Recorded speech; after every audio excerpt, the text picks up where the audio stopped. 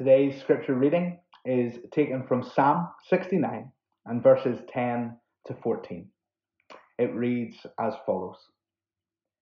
When I weep and fast, I must endure scorn. When I put on sackcloth, people make sport of me. Those who sit at the gate mock me, and I am the song of the drunkards. But I pray to you, Lord, in the time of your favor. In your great love, O God, answer me with your sure salvation. Rescue me from the mire. Do not let me sink.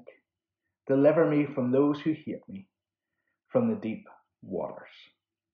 And this is the word of the Lord to our hearts today.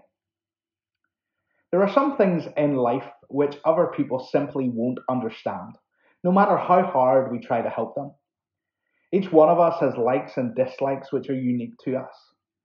For example, my wife has a fear of spiders and creepy crawlies which I can't get my head around. She explains the fear to me. She finds words which should, in theory, help me to understand, but I just don't get it. Similarly, I have a fear of heights which she, the daredevil that she is, simply cannot understand.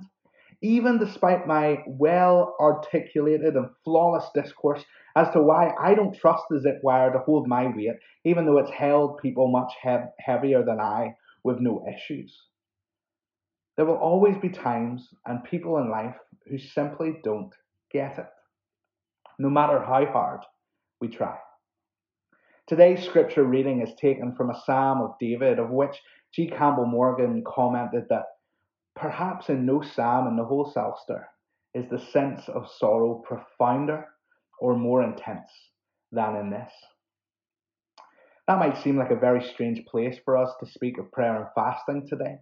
However, it is important that as we continue this journey together, now into the second half of the season, if you will, that we address the reality that to many, what we are doing is foolish, laughable, and a downright waste of time.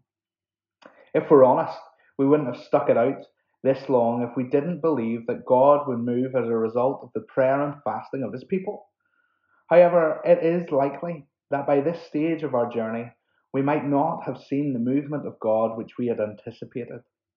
Those whom we have been praying for have likely not yet come to faith.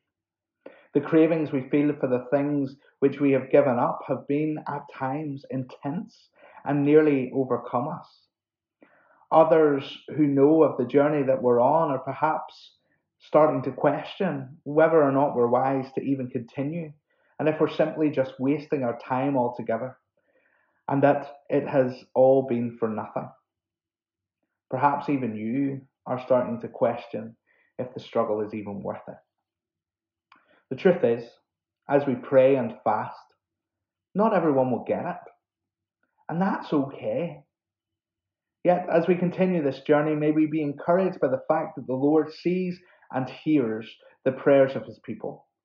That prayer and fasting, done with a pure heart, will not go unanswered. And just as David had assurance, may we too hold on until the time of his favor. For with Jesus, the best is yet to come. Breakthrough is coming. Let us pray together. Father God, I praise you today that your timing is perfect. I thank you for how you have sustained me until now and how, by your grace, you will continue to sustain me when I come before you with a pure and willing heart. I humbly pray that you would encourage me today to keep pressing on and pressing in, that I might become more and more the person that you have called me to be. I confess that at times I struggle, but Lord, you know my heart. May you help me to love you more and deliver me from thoughts of self-centeredness, that your Spirit would have his way in me and breakthrough would come. In Jesus' name, amen.